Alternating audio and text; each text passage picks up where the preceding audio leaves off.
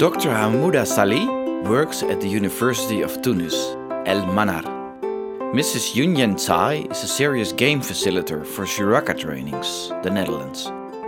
They share a conversation about making meaning by interpreting, by exploring cultural backgrounds, and at last, by serious gaming.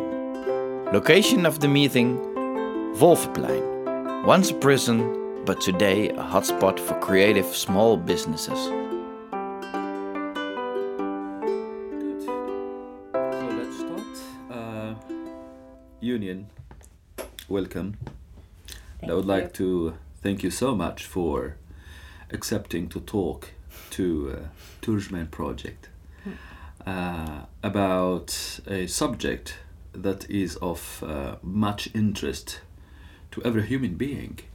But unfortunately, this area is being overlooked and denigrated by adult community.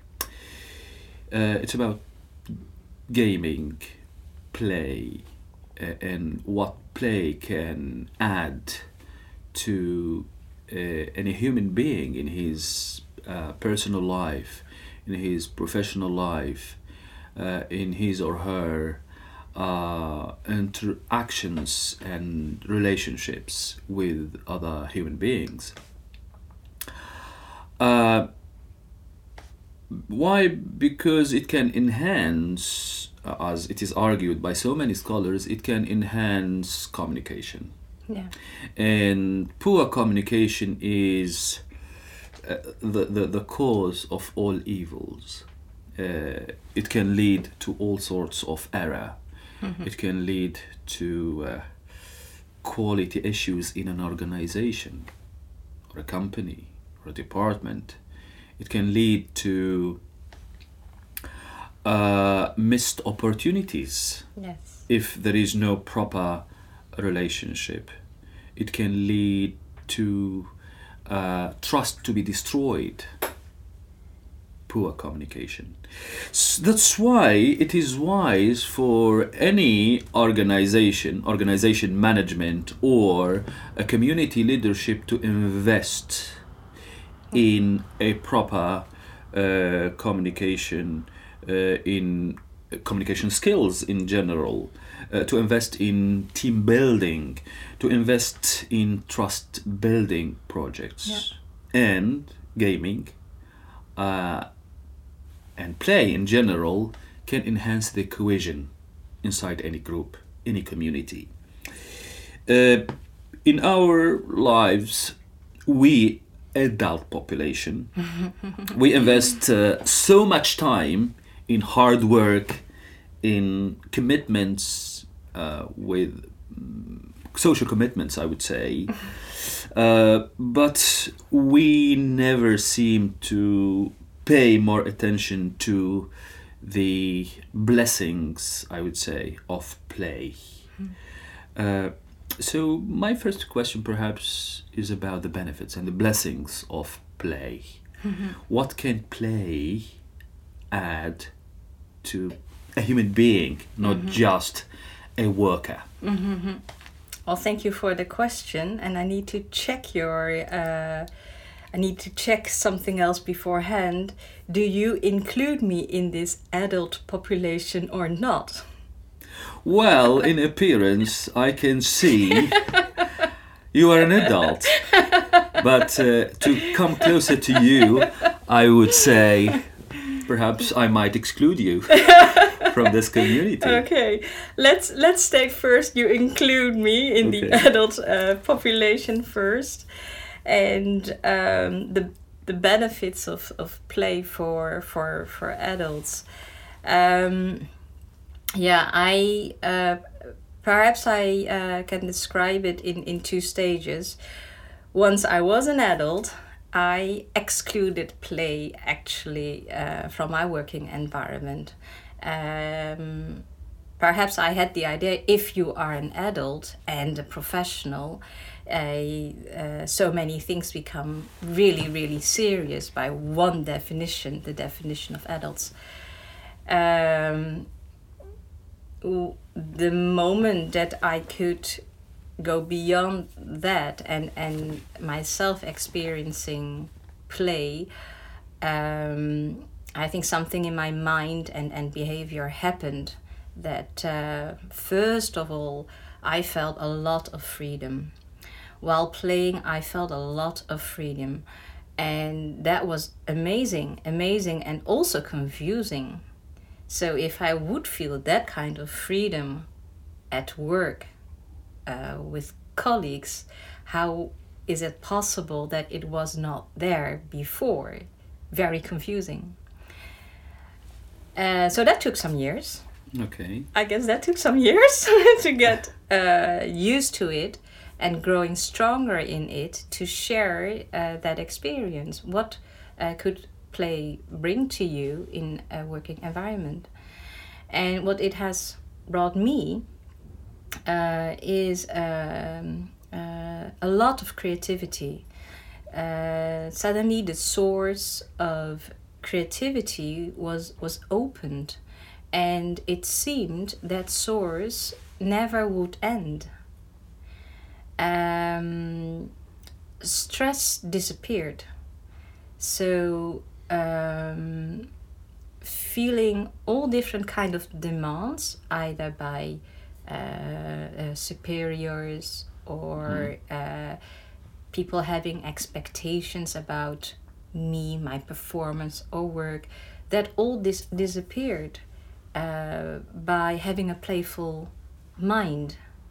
And maybe to make that even more clear, in play, you could really say to the other person, oh, okay, now we're finished. Let's do it again.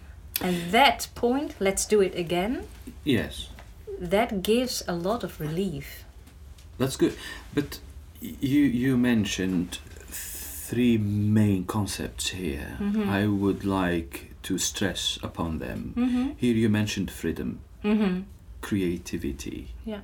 and performance. Yeah.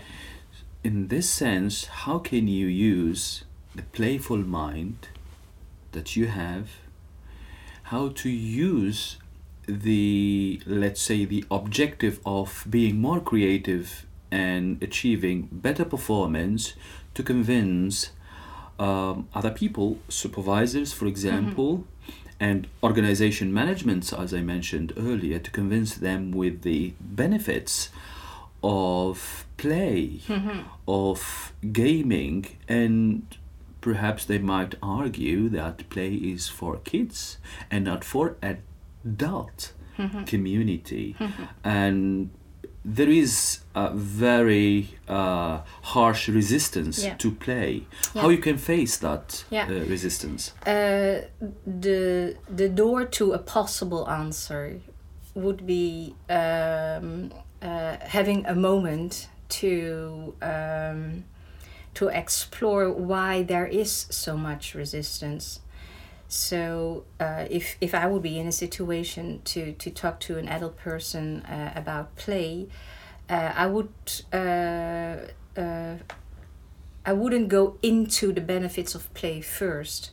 I would try to see how the ideas about play are in that person. And sometimes I feel there's a lot of resistance. And I would open up, if allowed, of course, why is this resistance here? Yes. Have you tried to understand what are the roots and the causes for such? So can you just give us just an idea about that cause of resistance? Why people tend to overlook and to reject gaming? I have found the judgment and the what's the word?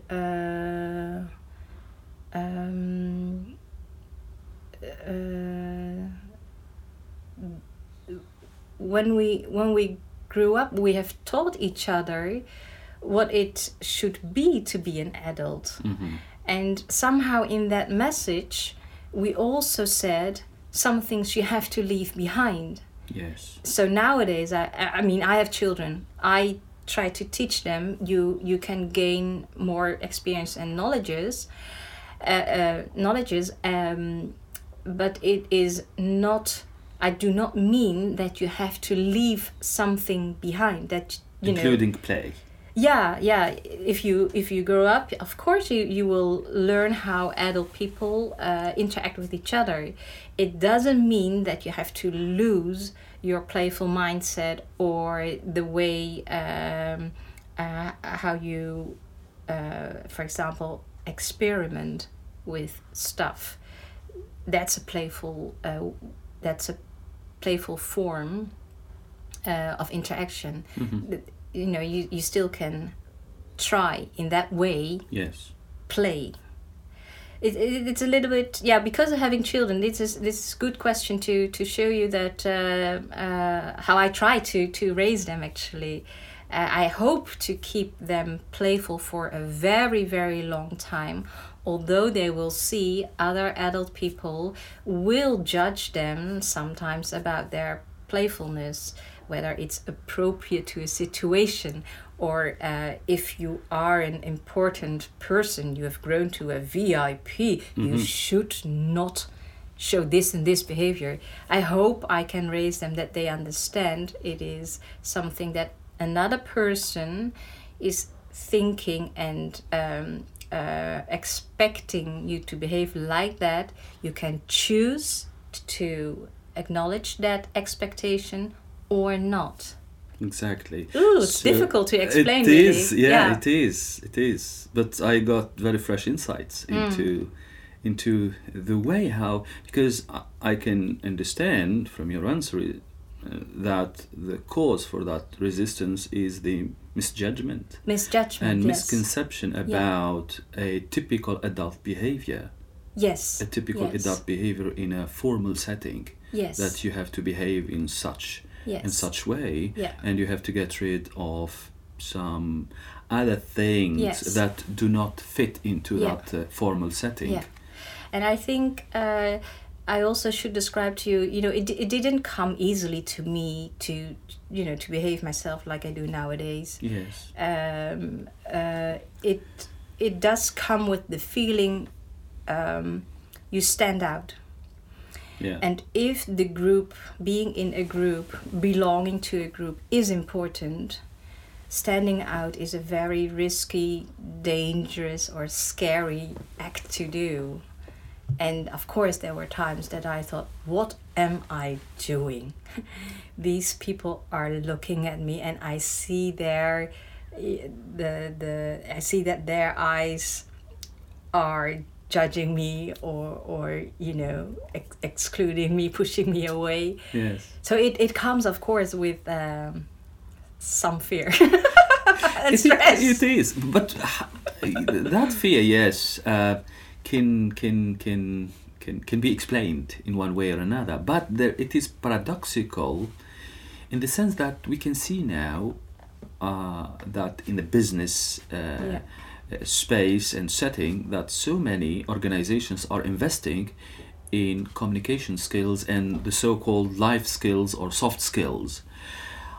Don't you think that gaming and play can enhance and can boost those soft skills and basically communication skills? Yes, I do. And to make people interact better. Yes. If they are into that setting of fun and play. Yeah, yes, I do. And that is because play is being in a playful setting, playing with other people is a 100% spontaneous situation. You, once invited to come and play, will show the very you of you. Yeah. You are 100% yourself. Yourself. Yeah, that's what I... But the problem is the barrier and the door to that. So there is fear, you said. And fear is the lack of trust. True. So can you explain to me now the two stages, the before playful setting and the inside playful setting? The before playful setting, it is characterized by fear, lack of trust, and once there, so many people argue that play can enhance the trust Yes. and make people get rid of the fear, misjudgments, Yes. and everything else. So how to cross now Yeah. that river and how to make that very safe entry into that safe You make setting me, and yeah, space. you make me think of push and pull mechanisms, but perhaps that's not what what you are talking about. Push and pull are difficult, I think. Yes. If you would watch clips by Jane McGonigal, and she is the author of Reality is Broken, and she will mention 4 criteria for good play or good gaming. One of them is free will. So I can't force you to play. I can't force you. Yes. And that leaves other options, I think. That would be inviting, showing, waiting. But don't you think this is a long-term process? Because if you are inviting and waiting for people to accept the invitation, this needs time. And here people are, especially in this globalized world, people are having a struggle to win the time challenge. This is interesting that you say this, because in the trainings, in the Shiraka trainings, it came as a topic too. Time is a relative concept. So in my belief, time can be long and short. So I have seen people accepting the invitation to play in 2 seconds. Yes. Also those who took months before they entered the play that I've designed for them. So time is relative. What does it mean if it takes a long time? What does it mean? It means that we have to be patient until the other person is ready to come. So, inviting people to be patient, do you think that also this invitation to be patient can be well received and accepted? And I mentioned earlier in my introduction that we are living in this very hectic life. Yes. We are struggling to catch things. Yes. Struggling to defeat the enemy of time. The clock. Also the clock. Yeah, yes. so it's different. The clock is asking us to hurry up, Yes. but time didn't. Oh. Oh. What's the difference between clock and time? And now you get me at a certain point that I find difficult. So I need a little bit of time to find an explanation, while the clock is maybe hurrying me. Still, I take the time to try to explain it to you. I would use time also as the feeling of being in touch with you. Also having the eye contact. Also the intent of showing you I can wait for you no matter how much the clock time is asking me to hurry. So there is a difference, a huge difference between the watch on my pulse here and the full attention that I can give to you. And I would express that in a word as time. Great. So you mentioned time and eye contact. Yes. Eye contact is part of body language. Yes. So you are reliant on body language Yes. to understand whether your invitation is being accepted or Yes. rejected. Yes. And also you give time Yes. to read body language. Yes.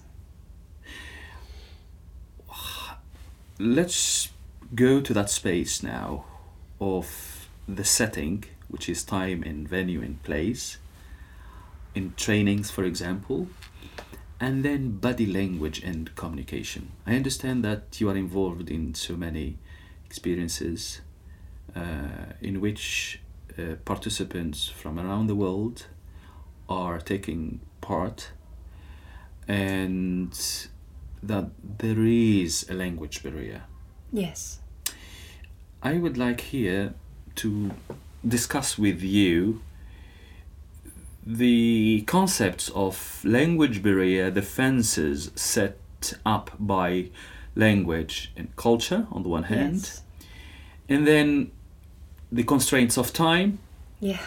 globalized world inviting us to rush, Yeah. and the clock, and Yeah. I've seen you also setting your watch just to Yes. finish an exercise or a drill or a game in a Yes. particular time. Yes. And then the body language in that goes beyond the fences of Yeah. the utterances and words. So how do you make communication in that setting successful with those constraints and with those other factors? Your question was easily asked. But so difficult to answer. And especially so difficult to answer in a rational way. Because I don't think it is a rational... It is not. Design. As if I knew beforehand how to behave myself or react to interventions and surprises. It doesn't work that way. And I do get emotional now. Please, I would like to invite you to that space, emotional space, because this may explain so many things. Because it is, first of all, it is difficult. It is difficult. And I demand from myself to be sharp and to set open all the senses.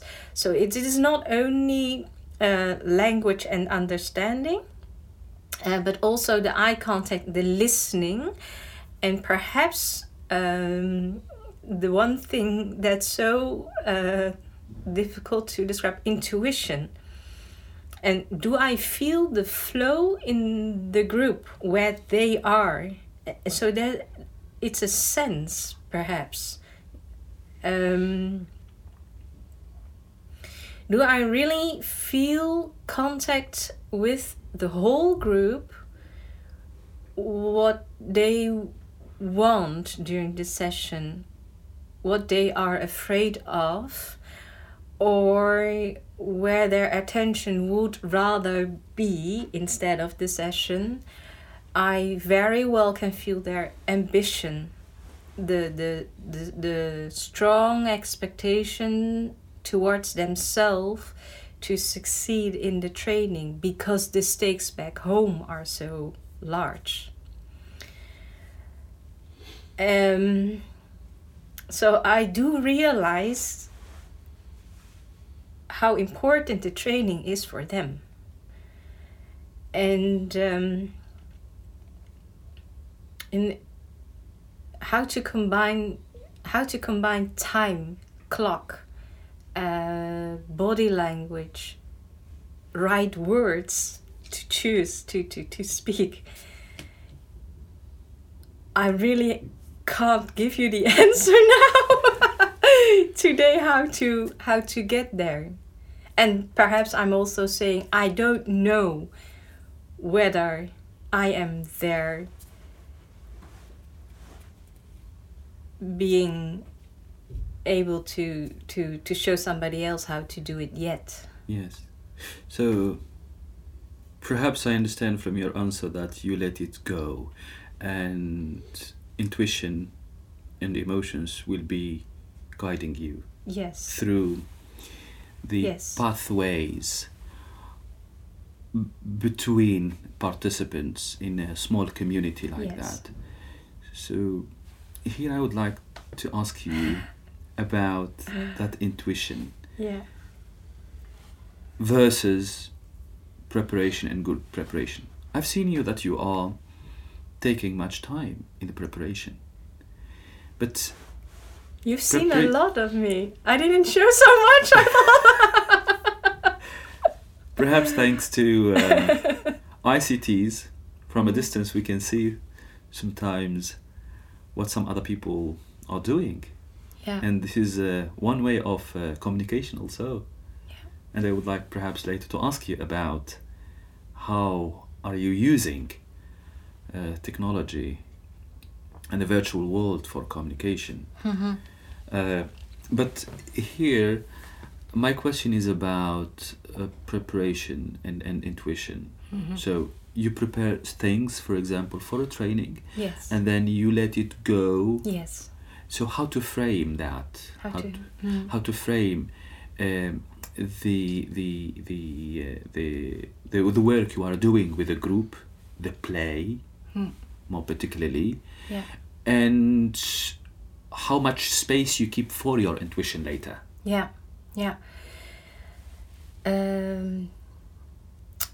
When I had training becoming a facilitator of sessions, one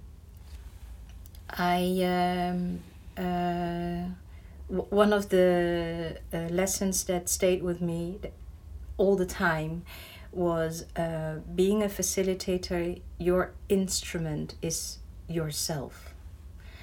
And so you can prepare a lot, by making scripts or knowing a lot of methods or creative forms. But in the very second that you stand up and you introduce yourself and the program to the group, actually nothing is there to keep you safe except yourself. And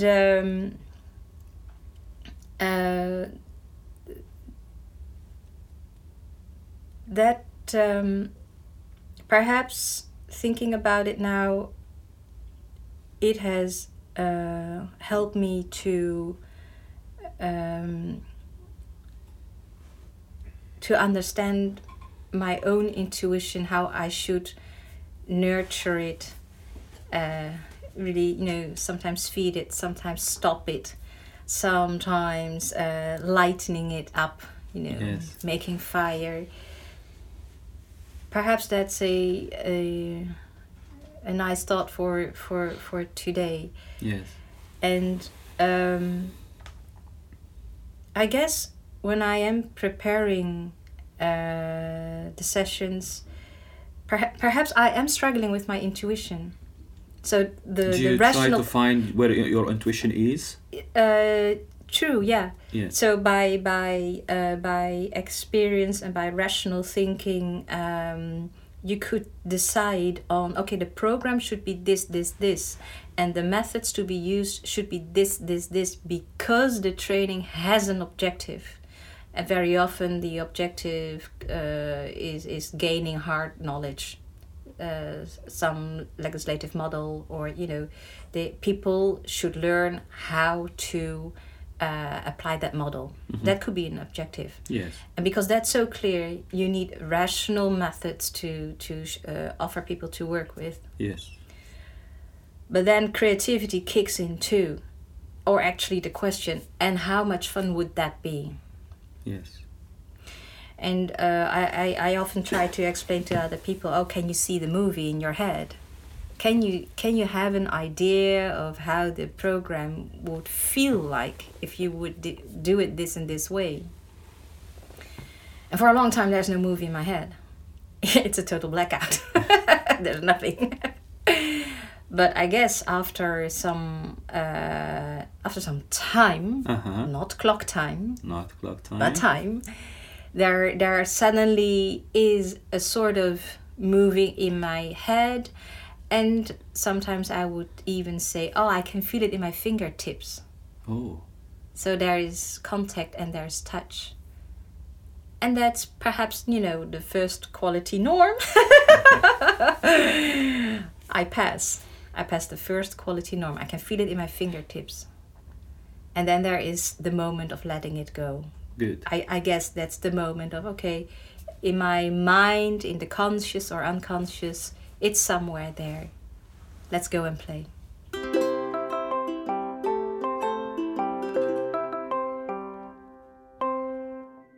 It's good you're mentioning you are yourself, and the only tool you have is yourself. And then yourself, and like every other human being, we always tend to be creative. We are bored, and things are getting very boring very easily, and we would like to try some other new ways of doing it. So, but again, creativity is very difficult to understand. Yes. If it is new. And you yourself, as a human being, also is different from any other human being. Now I have a question for you. Creativity is difficult to understand. And I hear the word stand and understand. I ask you, is in the word of understand really an action, an act of standing, holding still? It's a very good question. Understanding. And to stand, perhaps to stand, my understanding of stand and understand is that you don't go away, and right. You stand to listen. Right. To listen, to get meaning. Mm-hmm. And to understand means to stand under someone else, because someone else perhaps is giving meaning to some context. Mm-hmm. And not in the pejorative sense of being submissive, mm-hmm. but rather in the sense of learning mm-hmm. from a master. And the master is not necessarily, or the teacher is not necessarily another person, but perhaps the setting, the environment, mm-hmm. the travel, the place. Mm-hmm. So understanding is a perpetual quest for something. Mm-hmm. But perpetual quest in the same place, perhaps not necessarily traveling. Mm-hmm.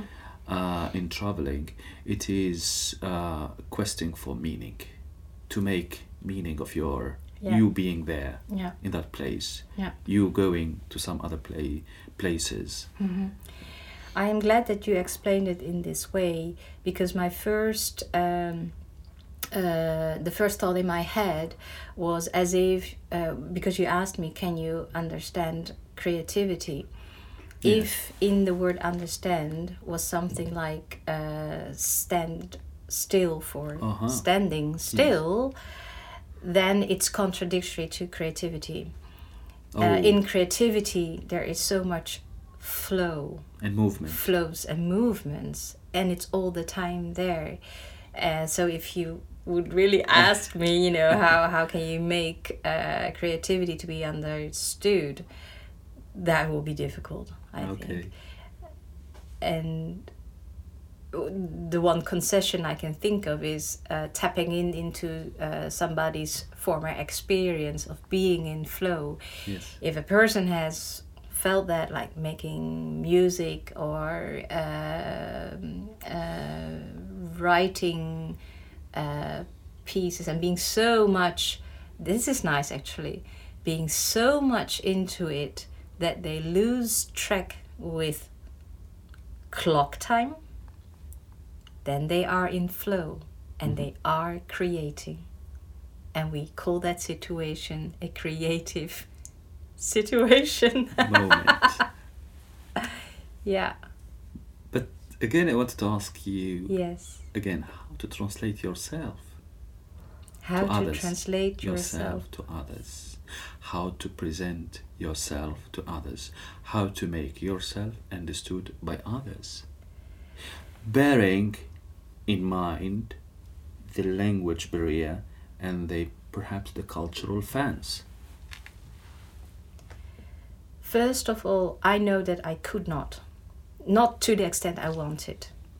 So in one of the trainings, I invited an observer to watch my performance, and we had a lot of talks about it. So that's one solution I did. But in the trainings that I am involved in, I have great interpreters,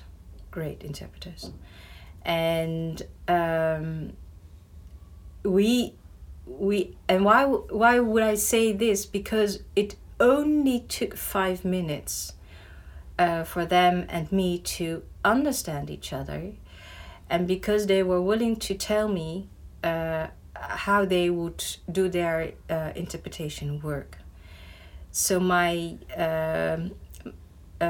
because it was my first time to work with interpreters, I also thought, should I take care of what words to use, or should I speak more simple English? What should I do? I didn't know exactly, but within 5 minutes, I understood I could perfectly be myself, because the interpretation would be carried out on the way how I behave. My body language was interpretable. Interpretable.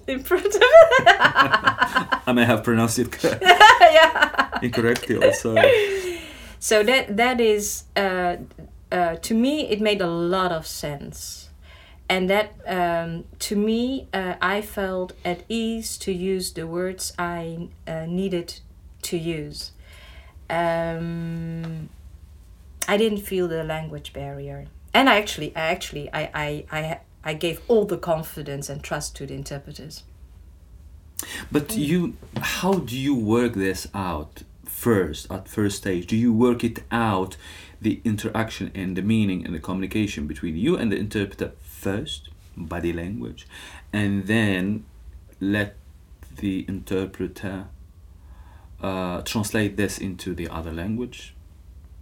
No, there is no way of working it out beforehand, because the moment that I'm working, I have no clue what I'm talking about actually, or I have a clue about what I'm talking about, but I don't know the exact words to choose. I don't know, because I will react on what the group is doing, saying, not saying, or the way how they look at me.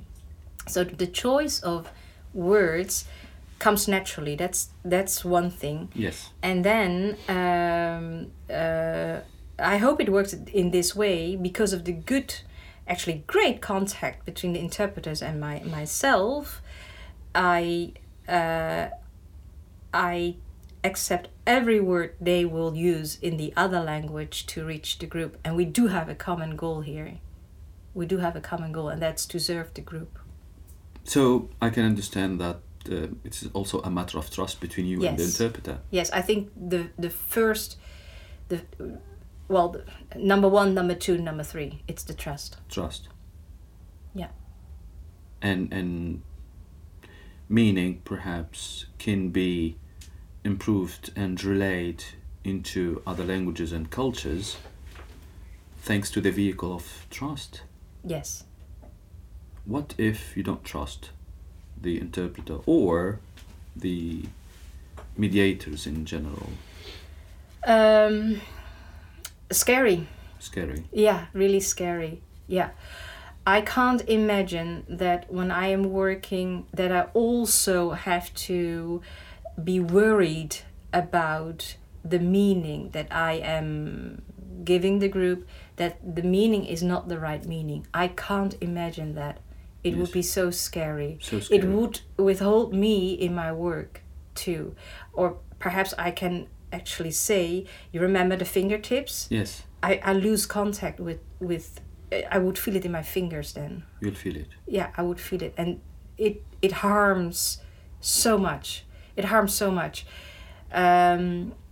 It harms the instrument of me, myself. It harms the communication between me and the group, resulting in they are not going to get the goal they came for. It would cause perhaps disillusion or deception in the group. They could sense the lack of trust between me and the interpreters. They sense it. It's not something that you know, there are no words needed. It breaks the flow of learning. It would be so harmful. What if the goal is enjoyment itself, not a particular goal, for example, that is orchestrated and designed in a rational way, amusement, and just to enjoy the moment in a play, for example. Let's go to the idea of play and a playful setting. Would you allow the interpreter not to be that very much faithful to your emotions and what you want to say, but the result, perhaps, I don't say it's the same, but the same impact, that the interpreter took the group not the way you wanted, not the road you have designed, but perhaps to that same goal, which is enjoyment and amusement? Yeah, so you ask me if the interpreter and myself suddenly are on different paths. Exactly. I well, you know, if do you feel yourself being betrayed? No, because there is trust. So of course, somebody in the group, and I include the interpreters there too, could take another path in that moment. That's not a mistake. That is not wrong.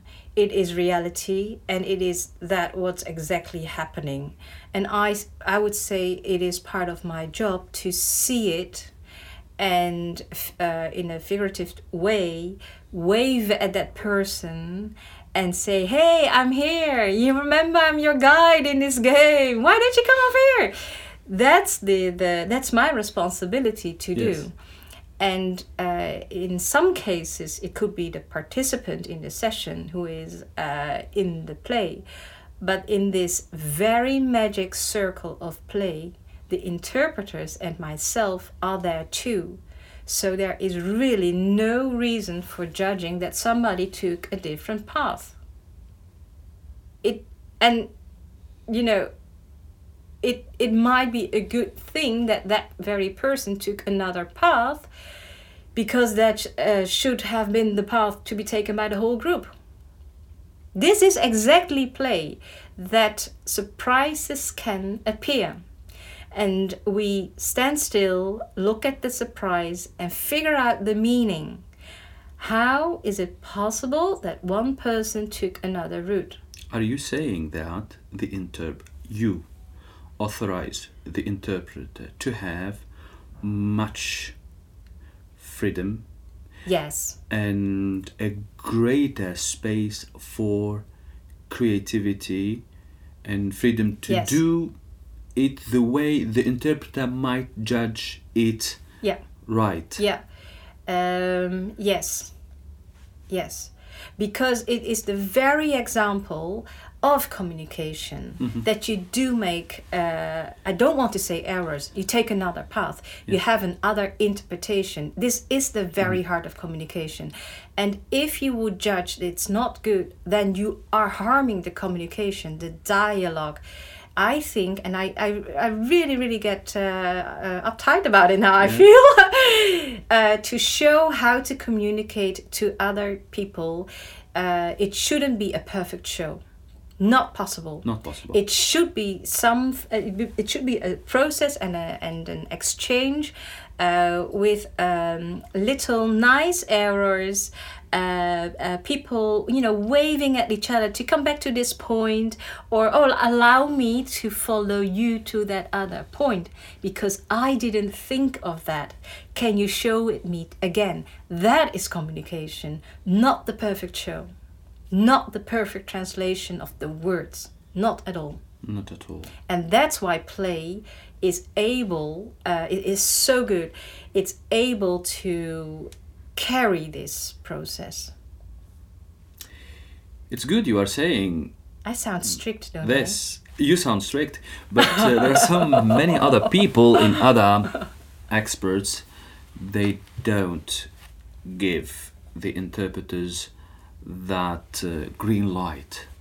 They would like to make them submissive to their will, to their meaning, to their everything they do. It's a contradiction in itself, because if you are forcing, I think that the interpreter is exactly working in the space, I don't know how to call it, the interpersonal space, the not visible but very present space between the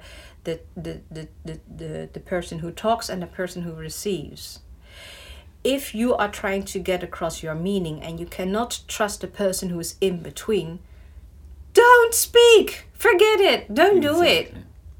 Or do it yourself, but accept the consequence. I'm nearly shouting. Don't I? But that's good. That's meaning getting out and emotion getting out. I'm really shouting about this. Yeah. I'm really That's shouting. good. So, I think we are coming to the conclusion of this very nice conversation about so many things.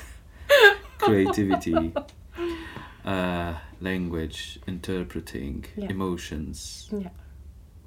But also most importantly, the master and the frame of all of these, freedom.